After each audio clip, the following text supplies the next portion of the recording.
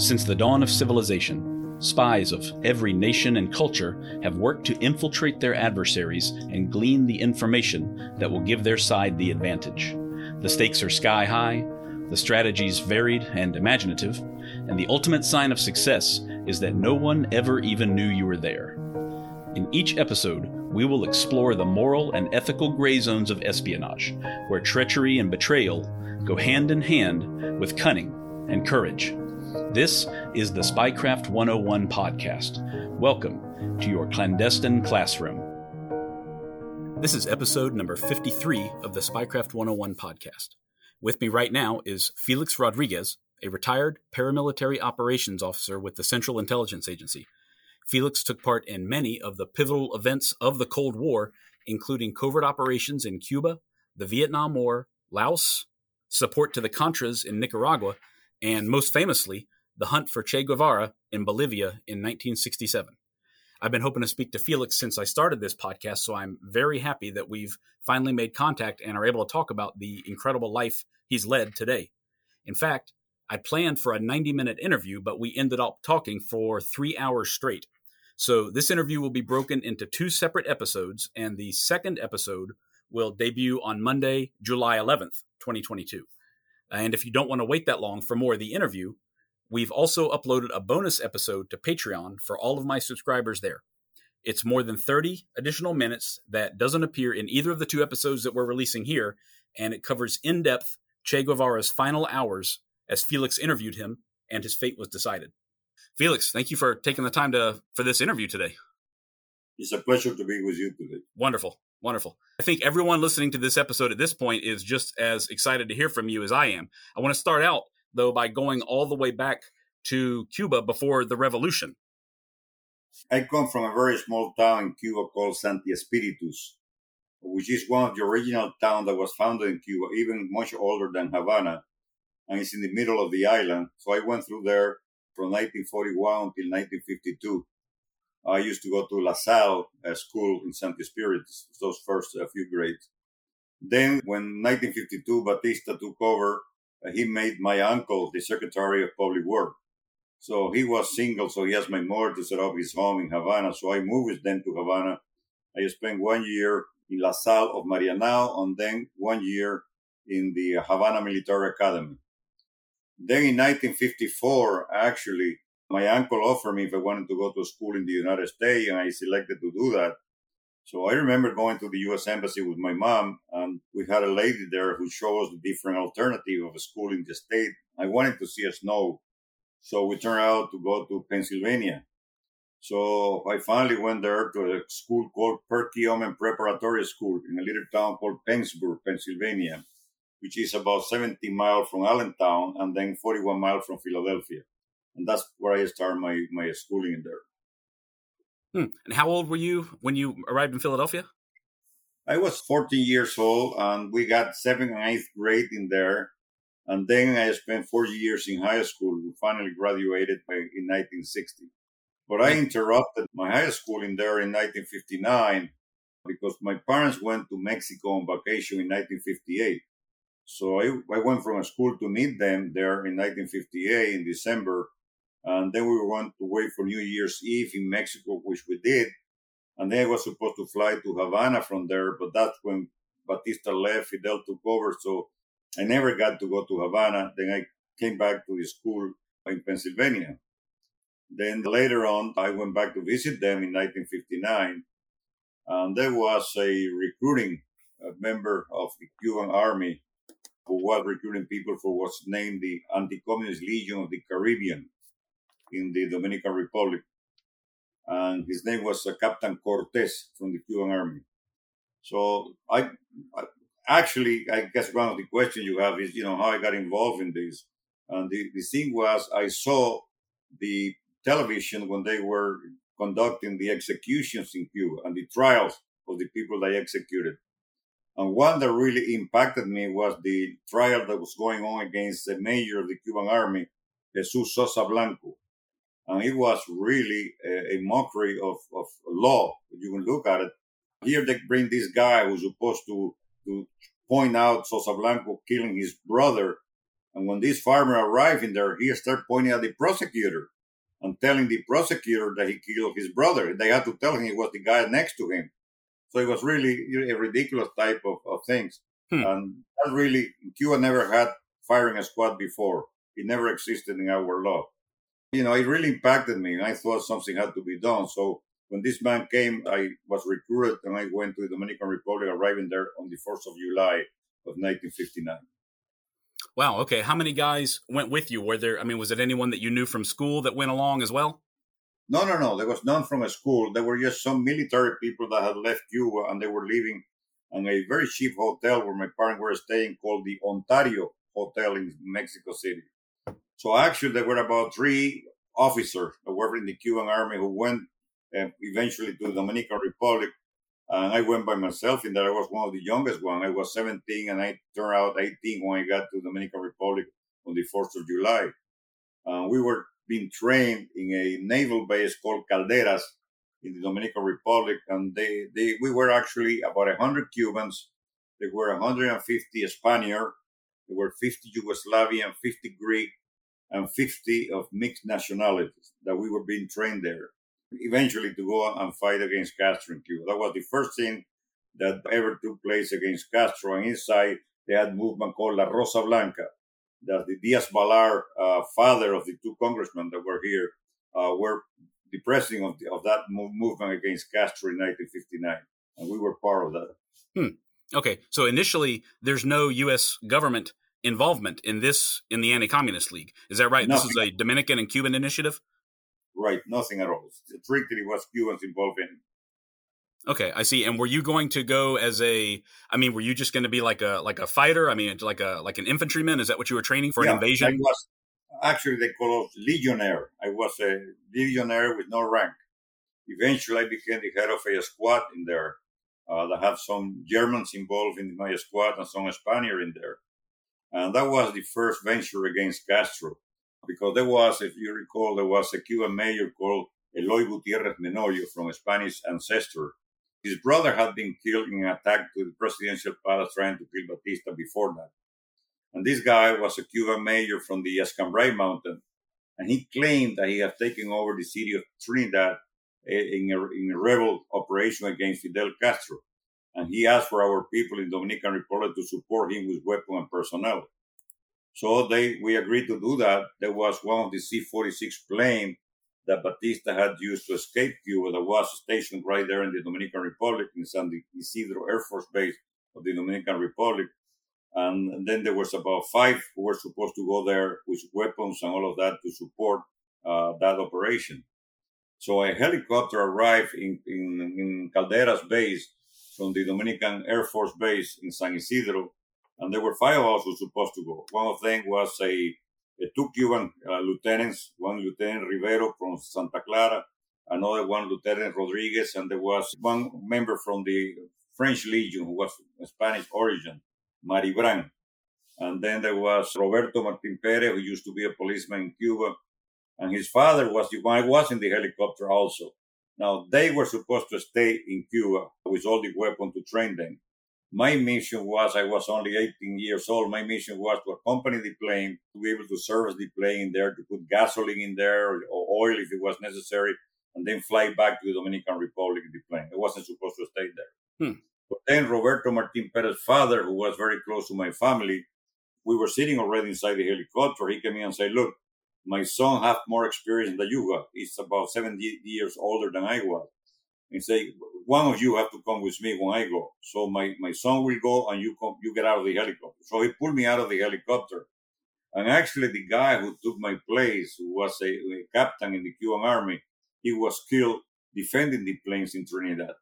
And Roberto Martin Perez spent the next 28 years in a Cuban prison. So it was extremely lucky. Wow. That would have been unbelievable. That would have been your first brush with the Cuban military, and it ended so terribly for those guys if you hadn't been pulled off that helicopter then. Right. Wow, that's incredible. So did you actually go into Cuba with the Anti-Communist League with this group, or did that come later? No. It was only the plane arrived there, and it was a setup. They were not actually against Fidel, so all of them were captured. And like I said, this captain who defended the plane was killed on the spot, and the other people went to prison. And of course, the plane was confiscated in Cuba. And from there on, eventually the Anti-Communist Legion was terminated by Trujillo. So it was the end of it. I did contract the hepatitis. So in December of 1959, came back to Miami, recovered a little bit, then went back to school. I finally was able to graduate from high school in 1960, in June of 1960. Then I actually was accepted at the University of Miami for engineering. But then when I got to Miami, I learned there was something somewhere in South America to do something against Castro. So instead of going to the university, I decided, to join that, which happens to be the Bay of Pigs and the Assault Brigade 2506, which at the time had no name at all. Wow. And did you hear about this through the grapevine, or did they approach you directly because of your previous experience? No. When I arrived in Miami, they were friends of mine who knew about this operation in Central America. Well, we didn't know what it was. It was somewhere in South America, really. Then, we were recruited in there, and then we flew to Guatemala. Now, one thing that I like to make, a lot of people question why was the CIA involved in a military landing when the CIA actually have no expertise whatsoever in military landing. Mm-hmm. Everybody thought the Pentagon was the one who was to conduct that type of an operation. And the simple answer was it was never meant to be a military landing. This operation was conceived under the Eisenhower administration. President Eisenhower in early 1960, was briefed that Cuba was planning to go into a different phase of relationship with the Soviet Union, and they were planning to bring offensive missiles into the island. So the CIA commissioned, the president commissioned the CIA to destabilize the Castro regime. And the original concept was not an invasion per se. It was to promote a guerrilla warfare in the Escambray, who already had hundreds of guerrilla operating in that mountain in the center of Cuba, actually very close to my hometown of Santi Espiritu. Right. So they sent a colonel who actually was graduated from West Point, called Napoleon Valeriano was his real name. He used the name with us of Vallejo. He was from Filipino origin, and he had been very successful in the war against the communist hawk in the Philippines. Now, his idea was completely different. Now, he created, when members of the brigade were there, actually when I arrived, there were about 200 in the training camps. When I left for Panama for additional training, there was only 600 on December of 1960. So what this colonel did, he separated what we call later the brigade. At that time, they had no name, 3 groups. What they call the great teams, black teams, or what they call the special forces of the brigade, the black teams, and the occupational force. Now, the great teams or special forces of the brigade, there was a group of us. There was about 90 of us, and they were pretty young. The oldest one we call him El Abuelo, the grandfather, because he was about 33 years old. Most of us were between 18 and 22, 23 years old. I was 19 at the time. So we trained intelligence, communication, everything, and our mission was to land in Cuba way before anything happened, because at that time nobody knew it was going to be an invasion. Now, our mission was to support the internal resistance in Havana and different of the most important cities throughout the island, the 6 different provinces that they had at the time. And also to be able to start sending people from the cities into the Escambray Mountain. And once they had an influx of a lot of these civilians into the Escambray Mountain, they will, according to need, they will display these black teams that were 25 men each.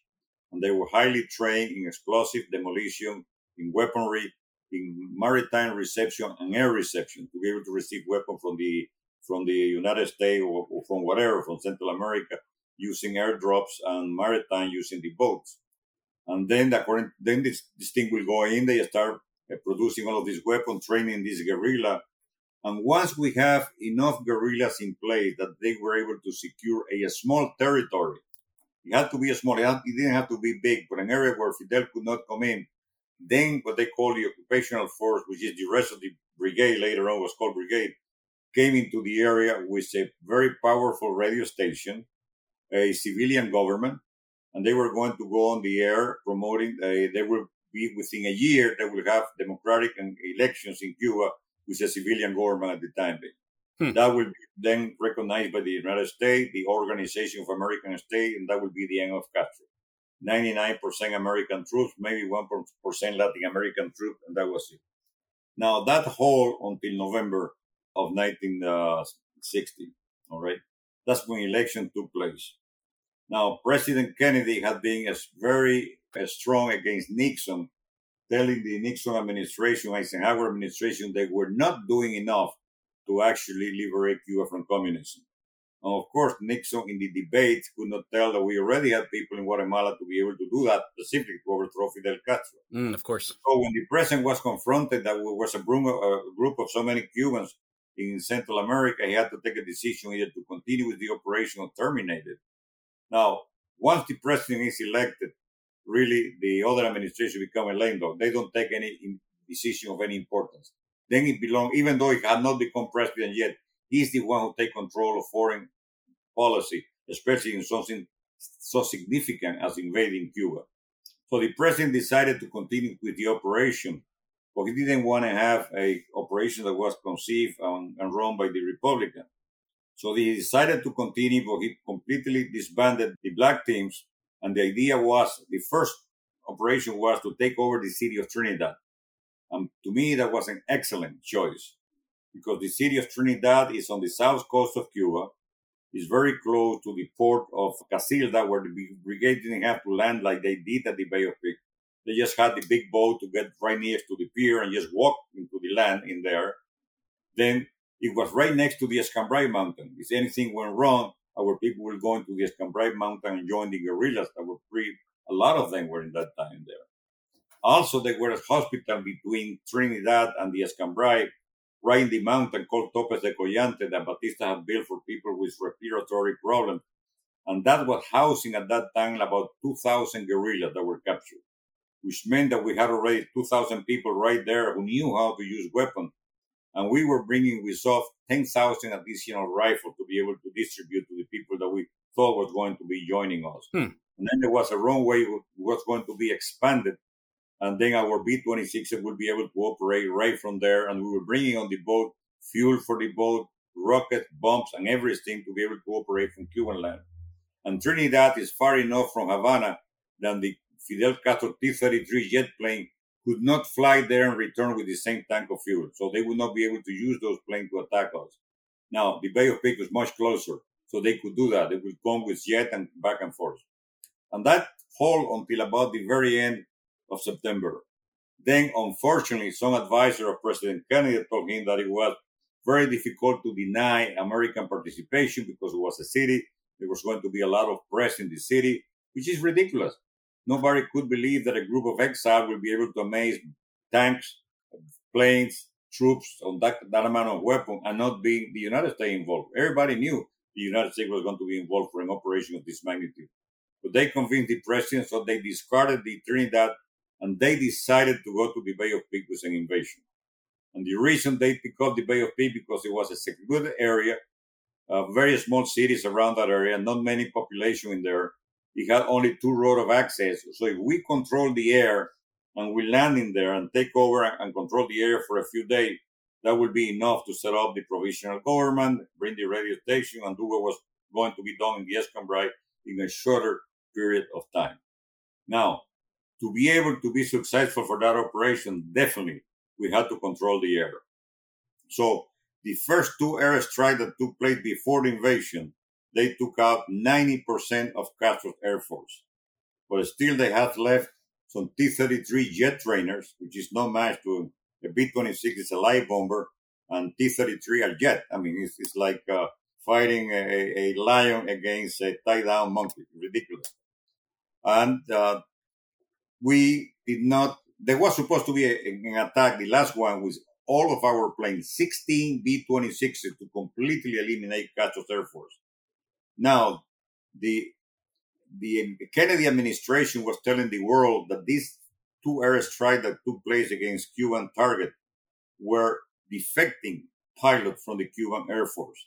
And that's why they painted our plane with the FAR, Fuerza Aérea Revolucionaria, the insignias of the Cuban Air Force B-26s.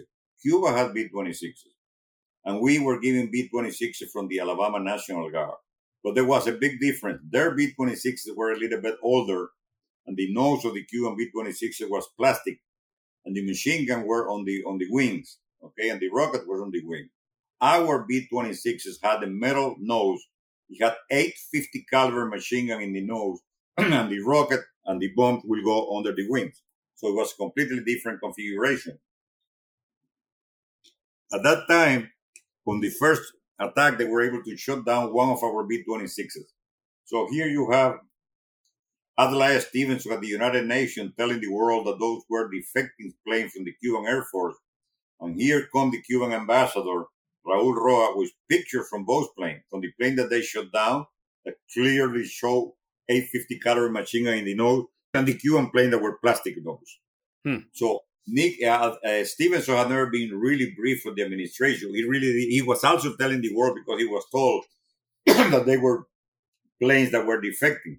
So when he was confronted and the administration told him that indeed what Raul Roa was saying was right, then he told the administration, unless they put a stop to the airstrike, he will resign to the UN because he could not lie to the world. Wow. Do you think that the original plan had a lot more chance of succeeding? So that was then when they stopped the airstrike. That's when the invasion landed. Fidel controlled the air, and they were able to sink the first day. The Houston, who was bringing all the ammunition, all the rocket, the radio station, everything, and they did not have a contingency plan to supply the brigade. So in the first 24 hours, the brigade fought bravely. They took every single position that was assigned to them in the military plan. And then on the second day, they extended the ammunition for one day for 48 hours. And then on the third day, there was no weapons, no ammunition at all. And they did not surrender, but they had to go into the swamps. And eventually, 95-98% of them were captured. That was the end of the Bay of Pigs, what is called the big fiasco of the Bay of Pigs. Oh, yeah, incredible story.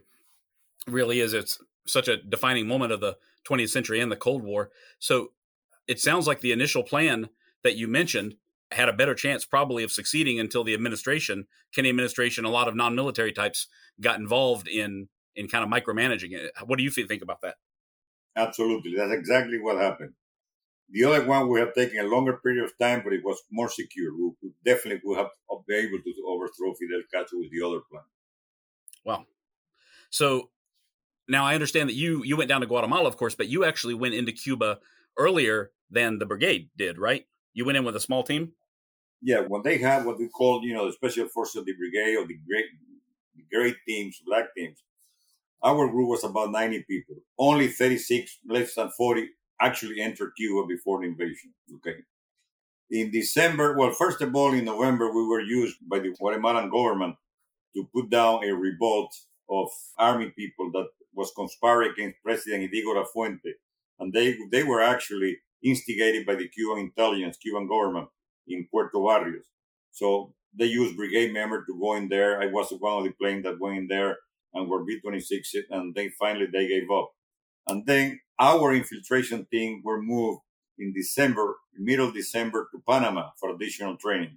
We were trained with military equipment, especially Soviet equipment, because we were going to be dealing in the city with weapons that is made in the Soviet Union. So we were made familiar with the AK-47, the Chinese submachine gun, the RPG. So we trained all of that in Guatemala. Then we spent New Year's Eve actually in Guatemala. And then in January, we were taking and flowing from there to Miami. And then we were putting a motel, which was in the middle of nowhere in the Homestead area with a big swimming pool. And from that place, that's when they started to infiltrate the teams in Cuba. We came into Cuba in 3 different ways. One of them was the first one to actually arrive were a few of our people who came in through the regular airport. Okay, they came in with the cover that they were going to a school in different United States universities. Now, they got them to go to those universities to be able to learn the transportation, the location, everything, in case they were questioning about that. So they actually went to the airport with their real names, coming back from Cuba, from the United States, claiming that they were going to come to help the revolution. And that was a small group of people that entered that way. One team only parachuted into the Camagüey province, about 5 of them. And the rest of us, 90% of us, entered clandestinely by boat. We had a reception team between Havana and Camagüey. We were between Havana and Matanzas, and they were waiting for us. We arrived in there. And then we had to walk about 5 miles to the main highway. And then there was a safe car from the MRR movement to pick us up and took off to safe houses in Havana. And then we start working with the resistance in the whole 6 provinces of Cuba at the time. Oh, wow. So you had no problems at all landing. Like you had a totally safe and uneventful landing when you first went in then, right? Right. I Okay. landed in late February, and I was taken to Havana. Then I saw the head of the resistance, Francisco, who was the commander of all the resistance in there. I was head of the infiltration team for Las Villas province. That's where Santa Clara is now. And they wanted to do an uprising in the area, which is on the other side of the Escambray Mountains. Okay. Now that area is only hills. It's not mountain. So their idea was to have a guerrilla in there. So when the time came and the invasion was coming in, to be able to break the main highway to cut it in half. But the weapon never arrived from the outside. Even I came out for 3 days, and we were not able to bring the weapons in. So, that was a fiasco. We couldn't do that. And then when the invasion took place, none of us at all were advised of the incoming invasion. We were surprised. We were actually learned about the invasion from the Cuban radio. On the 17th of April, I was in Havana. I had a lady who was driving me. I was supposed to go to Varadero to pick up another member of my team and then go to Santa Clara, who was I was the head of that province. But then that morning, that's when hell broke loose in Havana. You could hear all this military music and calling all these different military units to report to their different bases. So, that day we learned about the Bay of Pigs. Now, it was a disaster because Castro very intelligently, what he did was, in every big cities, including Havana, he will go house by house, block by block, and surround it with troops. And if you were males, which in military and you were between 15, 16-year-old to older, unless you were 90 years old, and you were not assigned to a military unit, even though maybe you were a member of the Communist Party. But if you were not assigned to a military unit, they would pick you up and put you on what we could call a concentration camp temporarily. They had like baseball field in Havana with high fences that they put up to 250,000 people in there. They laid the theater, Blanquita Theater, which is capacity for 5,000 people. 5,500 people we put in there. So actually, he was able to completely dismember the internal resistance, who was very well organized. Now, a lot of the people that they captured during the Bay of Pigs were later released because they had no idea who they had. But it had the effect that it completely destroyed the capability of all of these clandestine units that were operating in Havana and other main cities. Why were they able to take them down so quickly? Were those groups already thoroughly infiltrated, or did they just pick up everyone? No, they just went house by house. Nobody was infiltrated, really. They just went house by house. Let's say if I was there and I was 19 or 20 years old, like I was 19 when I was there, are you assigned to a military unit? No, they don't care. They pick you up and put you in a temporary concentration camp. Boy. That's why they completely destroyed the internal resistance. They pick up, I would say, about 90% of the resistance were captured, and 90% of them were released because they had no idea who they had but they were able to completely disarticulate the operational capability that we had in the cities. Man, that's unfortunate. Prior to that, how strong was the resistance? Did they have a real chance of overturning Castro's new government? Yes, I would say yes. It was very, very, very strong. They were able to conduct a lot of sabotage in the cities. They were very well organized, but unfortunately that happened. Actually, I was very lucky because the lady who was driving me, we were hiding in an apartment in Havana, and her father was very close to the Spanish embassy. So the head of intelligence of the Spanish embassy, who called himself the head of propaganda of the embassy, he knew where she was staying. And he went to her because he knew that they were coming through that area to do that thing, to surround the whole block and, taking everybody in prison. So before they arrived to the apartment building where I was, he took her and I went along with her to his apartment, and he got diplomatic immunity in Edificio Somayan. It's an apartment building near the ocean. They're a beautiful and tall building. And that's where I survived. Actually, when we were coming down the elevator into his diplomatic car, who was a Chevrolet, 1956 Chevrolet with diplomatic plate, we were just getting to the car when there was a militia truck pulling right behind us and surrounding the building. and taking everybody in prison. So I spent over a week in his home. Then he told me I could not stay any longer because another 8 people was hiding in his apartment building, and they finally got us to be accepted in the different embassies. So I went to the Venezuelan embassy as a political exile, and I spent the next 5.5 months in the Venezuelan embassy until I got a safe conduct. And I left Cuba on the 13th of September of 1961 for Venezuela, where I spent 2 weeks. Then in the beginning of October of that year, I was in Miami. And within 2 weeks, I was back in Cuba like 7 times, bringing the people and all of that to an area that I had kept the contact with them as an infiltration team. So was it different coming back after all that time? I mean, was there security on the shores? Was it much better after the first attempted invasion? No. We could be with no problem. We never had any problem going back and forth. Huh. Wow. And you were bringing weapons and that sort of thing to the remaining resistance members? Right. Weapons to give it to some of the resistant people, bringing teams, infiltration team that went in to operate with intelligence purpose at that time. Okay. How successful were those teams? Were they able to accomplish their missions? Yeah, they were able to bring a lot of information from inside Cuba. Unfortunately, one of the guys that I infiltrated, that was Manuel Guillón Castellano, he was captured and he was executed by firing squad. But they continued to operate after that. Then later it was called Operation Mongoose. It was actually the continuation of what basically intelligence operation into Cuba. Like in 1965, I went with a team into the Isle of Pine, what they call the Isla de la Juventud, the little island south of Cuba. And we went with a team to photograph a submarine base. So the team spent about a week inside to picture that and came back again. But it was just for intelligence purpose. It was not really an offensive operation anymore. Okay. So there were some other attacks going on as part of Mongoose, weren't there? I know about the guys in the swift boats, right, that were operating off the coast. I was part of that. Now, let me tell you, there's a lot of people in the brigade that believe that President Kennedy was a traitor, okay? And they hate him. I have a completely different view about President Kennedy because I had the experience that other people didn't have, okay? I believe President Kennedy was a young president, very ill-advised, with very little experience. And we paid the price, all right? But I don't think he's a traitor at all. And I think he paid with his life what he was planning to do. After he took full responsibility for the Bay of Pigs, what he did was he created the incentive to American corporations for tax exemption to be able to get enough money to pay the ransom to bring the brigade out of prison, which he did. So the brigade came out of prison in December of 1962. We also flew. Pan American donated the plane for free, and they flew up from a Cuban military base to Homestead Air Force Base into the United States, the whole brigade, with a few exceptions. Now, members of my infiltration team were not part of that negotiation because we did not land them militarily, and they actually view us as a spy because we came in clandestine into Cuba.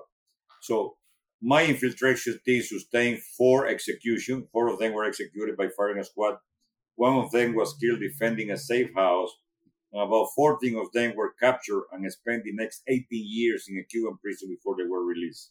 18 they were not released to the brigade.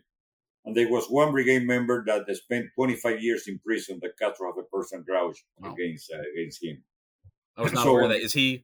Did he return to the United States after that or stay in Cuba? Yeah, no, he returned after 25 years. He lives here in Miami now. My gosh. He and his wife. We met with President Kennedy at the Orange Bowl in December of 1960, the end of December of 1962. Actually, I was able to shake President Kennedy's hand when he came to say hello to the survivor members of the infiltration team. I remember telling him we shall return. And then he promised that day that he will return the flag brigade that was given to him in custody very soon in a free Havana. And I think he really meant that, and it did cost his life. Now, what he did after that was he opened the Armed Forces of the United States for the brigade officer. So in February of 1963, 212 officers of the brigade went to Fort Benning, Georgia, to be trained as a second lieutenant in the United States Army, Navy, Air Force, and Marine Corps, in all 4 different uniforms, okay? I was in the Army. I went in as a second lieutenant in the U.S. Army. And we trained there for about 8 months. Okay. At the same time, he opened the Armed Forces of the United States for Cubans. So a lot of brigade members joined the training camps in Fort Jackson, for example, for troops. Not only brigade members, but Cubans from the Miami area. There were thousands of Cubans who joined the Armed Forces of the United States. The idea was to use them as troops and we as officers to invade Cuba again. Now, unfortunately, President Kennedy was assassinated in late 1963. And that was everything, took a completely different course. Bobby Kennedy was very strongly in support of our operation. Now, before the president was assassinated, he approved a covert operation to overthrow Fidel Castro, and we had bases in Costa Rica and Nicaragua. In Nicaragua, we had a naval base, and we had a base for training commandos and training guerrillas in Nicaragua. And in Costa Rica, we had a base to train the infiltration teams and also a communication site. Now, after the president was assassinated, they continued with the operation for respect to the assassinated president because Bobby Kennedy was still the Attorney General. Bobby Kennedy was the direct contact between our team and the administration. Then, later on, that operation was terminated by Johnson in 1965, and members that were officers in the brigade were told they actually sent Joseph B. Califano Jr., who was a special assistant to the president, first with Kennedy and then with Johnson. And Joseph B. Califano Jr. told our people in the Army and the different of the Armed Forces of the United States that the promise of President Kennedy to liberate Cuba died with President Kennedy. That the administration no longer was upholding the promise of the president to liberate Cuba. If they wanted to stay and make a career of the Armed Forces of the United States, they were welcome to it. But be knowing that no longer there was a commitment by the administration to liberate Cuba. So some of our people left, they went to civilian life, and some of them stayed in the Armed Forces. You got to the rank of colonel, most of them. General Oliva became a two-star general of the National Guard, Washington National Guard, but there was no longer the commitment of the president. And when the president was assassinated, our team went with some of his closer advisors to pay the condolence to Bobby Kennedy. And the first thing that Bobby Kennedy told him was, my brother had two big enemies. One was the mafia, and the other one was Fidel Castro. I believe the last one, also Fidel Castro, was the one who assassinated him. And I believe it so also. Oh, you think it was Castro was involved? Absolutely. You have to take, for example, in consideration that Oswald went to Mexico, and he was in the Cuban embassy for 4 hours before he went to assassinate the president. And he was very close to the Cuban cause, but there's a lot of movies of Oswald in New Orleans advocating for the lifting of the embargo in support of the Cuban government. Now, there was also the Cuban captain at the time, Fabian Escalante, who was a sharpshooter, spoke fluent English, who was in Dallas on that day that the president was assassinated. And he was taken out in a private plane to Mexico back into Cuba. He later became a general in Cuba. I think he's retired now. And there was, actually, I remember reading in the paper in a very small article from the Herald that President Johnson advisor mentioned the fact that the FBI had told the president the participation of the Cuban government in the assassination of the president. And it was covered up because of national security consideration. If at that time the U.S. administration would have learned officially that there was a foreign government, like the government of Cuba, involved in the assassination of the U.S. president, he had no choice but to invade Cuba. And they knew that there were still about 3 or 4 offensive missiles inside Cuba that were arrived there before that famous show when Khrushchev was bringing a bunch of missiles in boat and had to be returned during the October crisis. Before the October crisis, he was able to infiltrate 2 or 3 offensive nuclear missiles into Cuba, which are probably still there, but they are obsolete by now because they are pretty old. And people talk about the Kennedy-Khrushchev treaty. Now, when Khrushchev broke down the ships and they signed a treaty that the United States said that they were not going to invade Cuba, they had different criteria that had to be fulfilled. One of them, and very important, was that there will be United States inspector to go into Cuba to verify that they have taken out those 3 or 4 offensive missiles that we knew they were already inside. And Fidel refused to allow any inspector to go into the island to verify that. And therefore, the treaty was invalid. That's why Kennedy opened up this training camp in Central America for us, and his brother and our people they were very close in preparing the assassination of Fidel Castro in Cuba. Hmm. My gosh. Yeah, that makes a compelling case, certainly. So after they determined that the second invasion would not go forward, did you leave the army at that point, or did you continue on in? No, I left the army when Artime asked me to leave the army to go with him to this operation in Central America. I became his head of his communication. Actually, when he came to me, I was finishing the course with all my friends in Fort Benning. I was supposed to go to Fort Halifax in Virginia for intelligence training. So Artime asked me and said, look, the last time the Americans were the one who controlled the operation of the Bay of Pigs, we had not said, which is true. Our people didn't participate any in the planning of the Bay of Pigs. Now he told me this time we are going to be the one controlling everything. We are going to receive weapons, whatever we request, we're going to get it from this administration. And we will be taking the responsibility. So I asked him, what guarantee do I have that President Kennedy is really behind me, this operation? And he told me, what guarantee do you need? I said, well, you want me to leave the army, go to a motel and be trained by the CIA, tell the president, whoever your contact is in the administration, that they should give me the training in the U.S. Army uniform here in Fort Benning. And if they do that, I'll resign my commission and go with you. So he told me, okay, go and see your supervisor and ask him you want to go to a special communication training. Of course, my supervisor was a mayor of Puerto Rican origin, Major Angel Torres. And he had no idea what I was talking about. I went to see him. So I went to see Mayor Torres and said, here, Lieutenant Rodriguez, I'd like to change my training for special communication training. Now, the mayor looked at me and said, look, Lieutenant, first of all, as far as I know, there is no such thing as special communication training. But if it were, it's too late to change. You're going to go to intelligence training. Then he asked me, who told me? And I told him I could not tell him. He threw me out of his office. All right. So we graduated from that training. We came to Miami for 2 weeks before we went back to be reassigned to the different posts that we were going to. And then a week after I arrived here, I got a call from our recruiting center from the Army and asked me to call Mayor Torres immediately in Fort Benning. So when I called Mayor Torres, he told me, Lieutenant Rodriguez, come to Fort Benning immediately. We have here Mr. Musa, Mr. Flanagan, to give you your special communication training. So I selected a couple of guys. We all three of us went to Fort Benning, Georgia. We were given an empty building inside the military base. Of course, I spoke English, but the other two didn't. So we had a Puerto Rican sergeant by the last name of Castro, of all last names, to actually be the translator for the group. We spent about a month and a half or 2 months taking this communication training inside Fort Benning in uniform of the U.S. Army. Then we resigned to the commission and joined him in Central America. Wow. What was the Central American mission that you were involved in? We had the Swift boat that we were operating in Central America. They were conducting raids against Cuban targets. Okay, right. And at the same time, they were promoting the assassination of Fidel Castro in Cuba.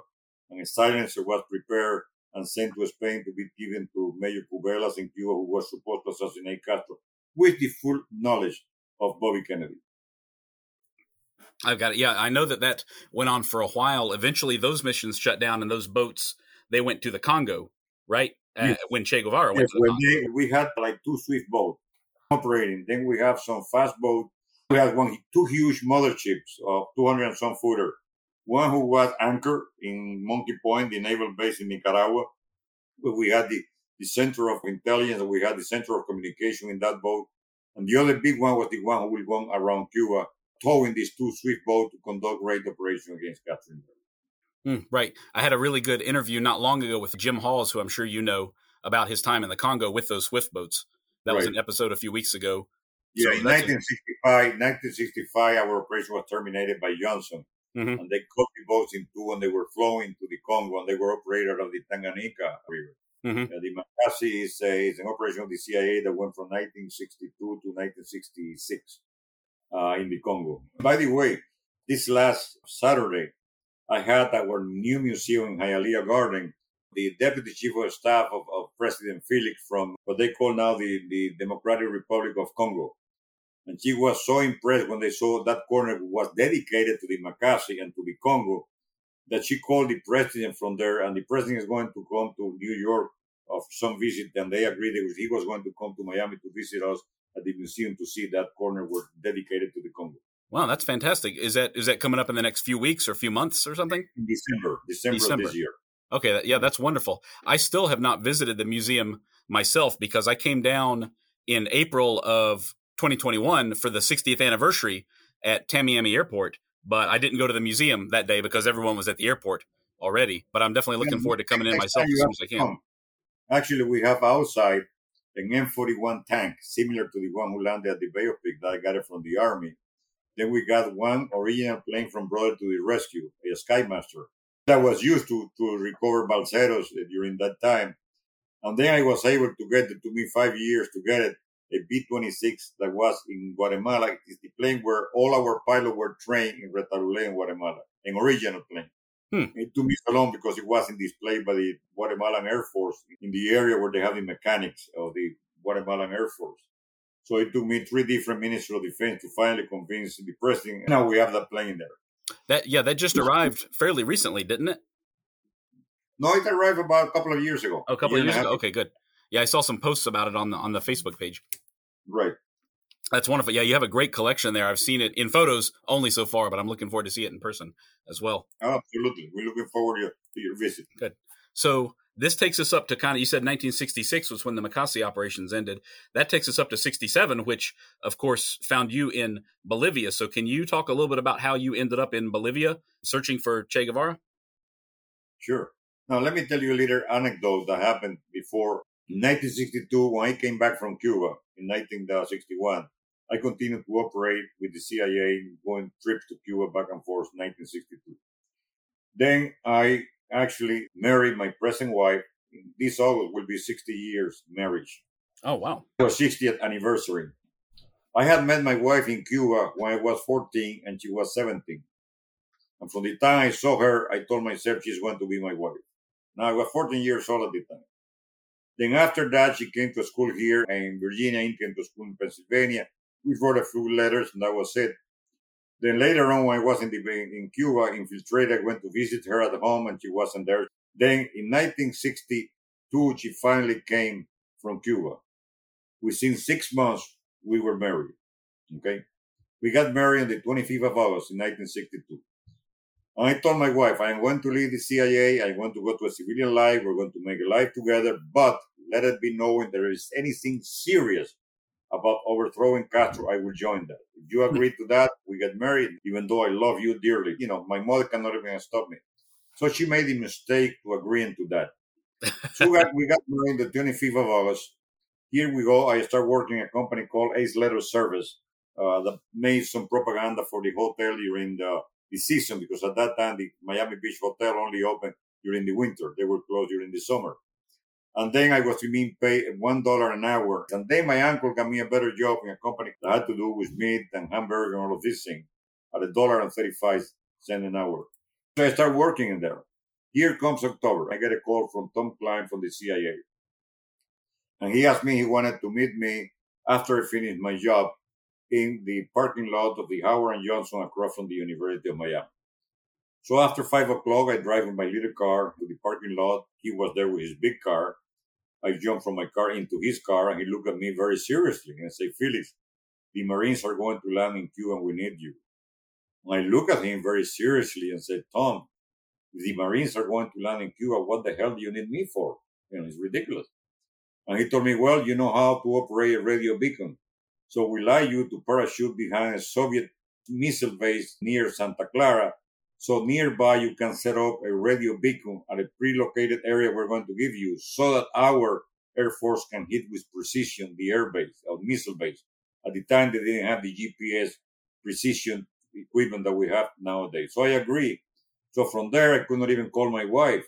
I was taken to a safe house, and they sent an instructor to teach me how to do the 3 point of contact when you jump. So my only practice as a paratrooper was to jump from a table a little bit higher and try to hit the ground and distribute the weight of my body in 3 different points. That was my training.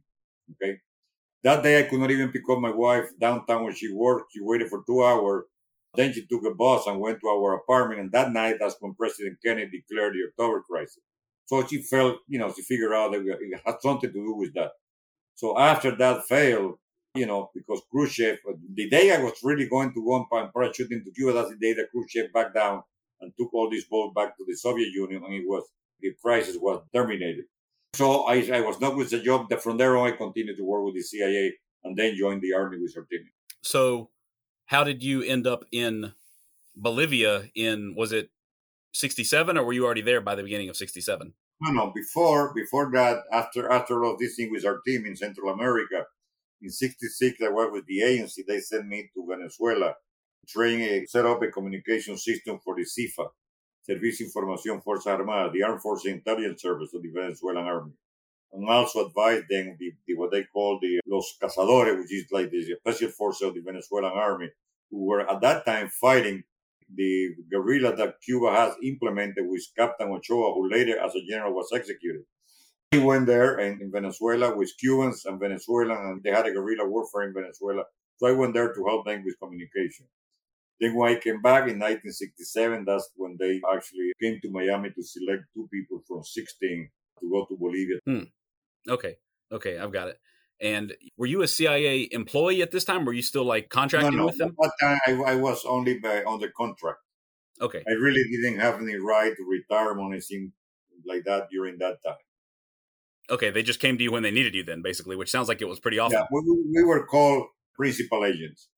Okay, we had, people called handler. It's only in the movies. We didn't have handlers. Everybody called to the people who run agents the handler. They were called case officer.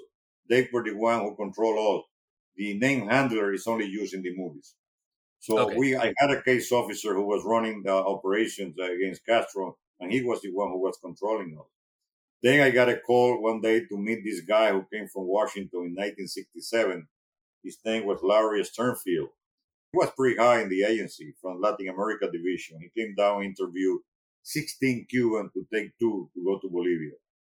And the reason they were using Cuban, it was because it was a prohibition in Bolivia by Ambassador Henderson, the U.S. ambassador, who prohibited any U.S. citizen to participate in area of danger or combat. Because from 1966 and before, they were already advising from Vietnam. They were already advisors coming back in plastic bag from Vietnam. And they didn't want advisors coming back from plastic bag from South America. So they didn't want to use any U.S. citizen in areas of danger. So we were not U.S. citizens at the time. I was not even a U.S. resident. I was just a refugee. So coming back in a plastic bag was no problem. It would not be a big thing. There was no American being killed. That's why they selected us to go to Bolivia for that mission there. That's some cold-hearted calculations there. Yeah, so they selected 2. I asked later on to Larry, why he selected me. So he told me that every time after he finished an interview with one of the Cubans, he will tell him, if I select you, when will you be ready to be mobilized? And everybody would tell him, well, I need a few days, I need a week or 2 weeks, whatever. It was always something, a period of time to set up your things at your home, etc., etc. My answer to him was, well, if I have time, I take my car, I drive to my home in Miami, I pick up my clothes, I say goodbye to my wife, to my 2 kids, I come back and we leave. If we don't have time for that, you give me the phone, I call Rosa and tell her I have to leave. And if we don't have time for that, let's go and give you her number and you call her and tell her I had to leave. And he told me nobody have told him that. That's why he selected me to go to that mission. That makes sense. So it was you and one other then out of the 16? Yes, another one that came with me. After we were selected, we went to Washington, where we went to a safe house in Washington. We were briefed on everything about what the guerrilla were about. We were given the names of the guerrilla, as much information about them as possible, and then we came to Miami, and then we were flowing from Miami. They were going to go to Bolivia. We were flowing to New York. In New York, they retrieved all of our true documentation, and we were given that fake documentation that we were born in Puerto Rico with another name. My name was Felix Ramos. Then, with this new documentation, we boarded a Braniff flight that was flying, stopping in Miami, and then went directly to La Paz. They told us not to deplane in Miami, but we got to Miami, and there was a problem with the radar, so we had to stay at the hotel in Miami. Then we flew straight to La Paz. Our case officer was waiting for us in La Paz. We arrived late, so they were in the hell of a hurry to take us because we had a meeting with President Barriento at his home. The 2 of us and the American who was going to be our case officer. So we went to President Rene Barrientos Ortuño at his home. We're told that we were expert in guerrilla warfare. Then we talked to the president, and he gave us ID card from him, asking all the civilian and military authority to give all the whatever we requested. They were supposed to support us. And then they took us to the Ministry of Defense with General Obando Candia, Alfredo Obando Candia, the Commander-in-Chief of the Armed Forces.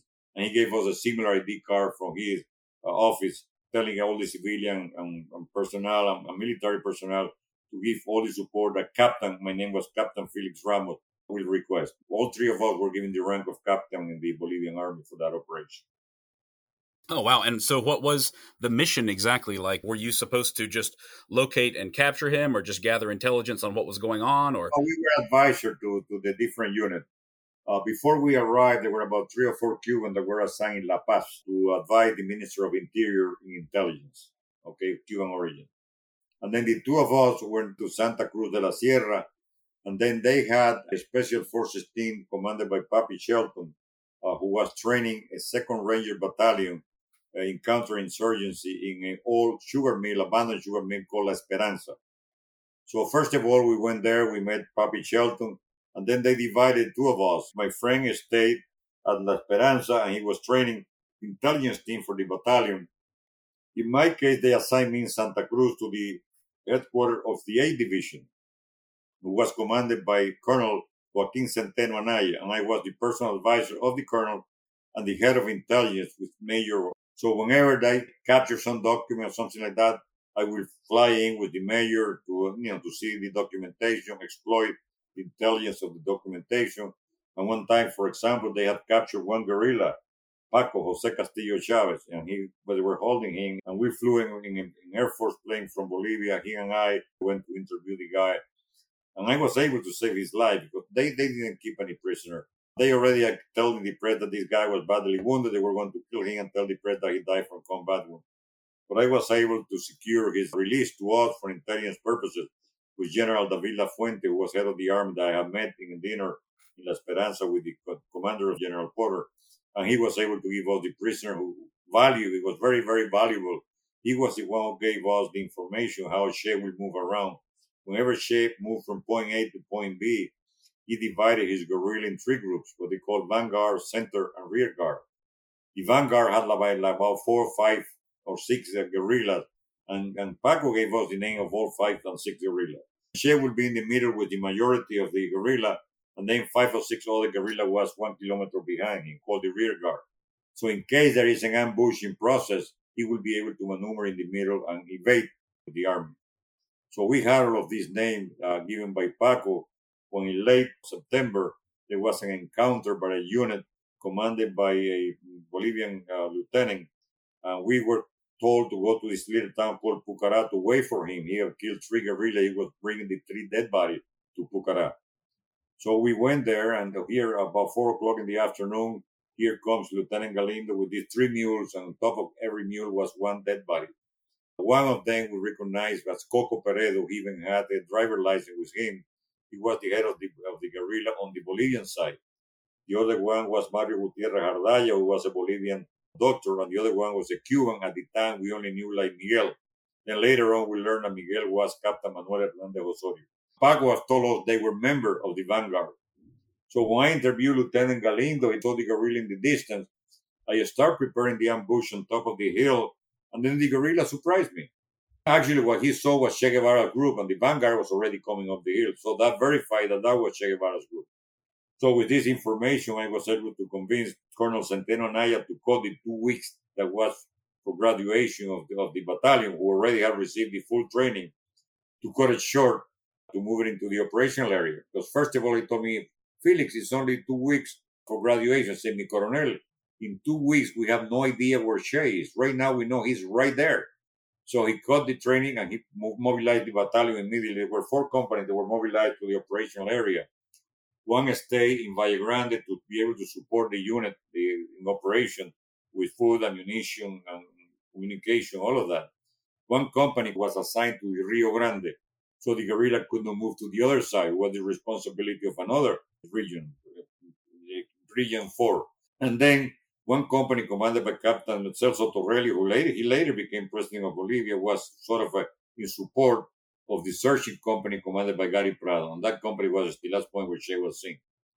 So they actually started the operation at the very beginning of October. It was a tremendous luck to be able to get Che, believe me. It only happened once in a lifetime. We arrived into the area of operation on the 1st of October. We start operating. And on the weekend, on that second weekend, it was October the 7th. And October the 7th was a Saturday. All right. I was installing some PRC-10 radio on 3 Bolivian aircraft, 86, who had the capability of delivering 50 caliber machine gun and 2.75 rocket.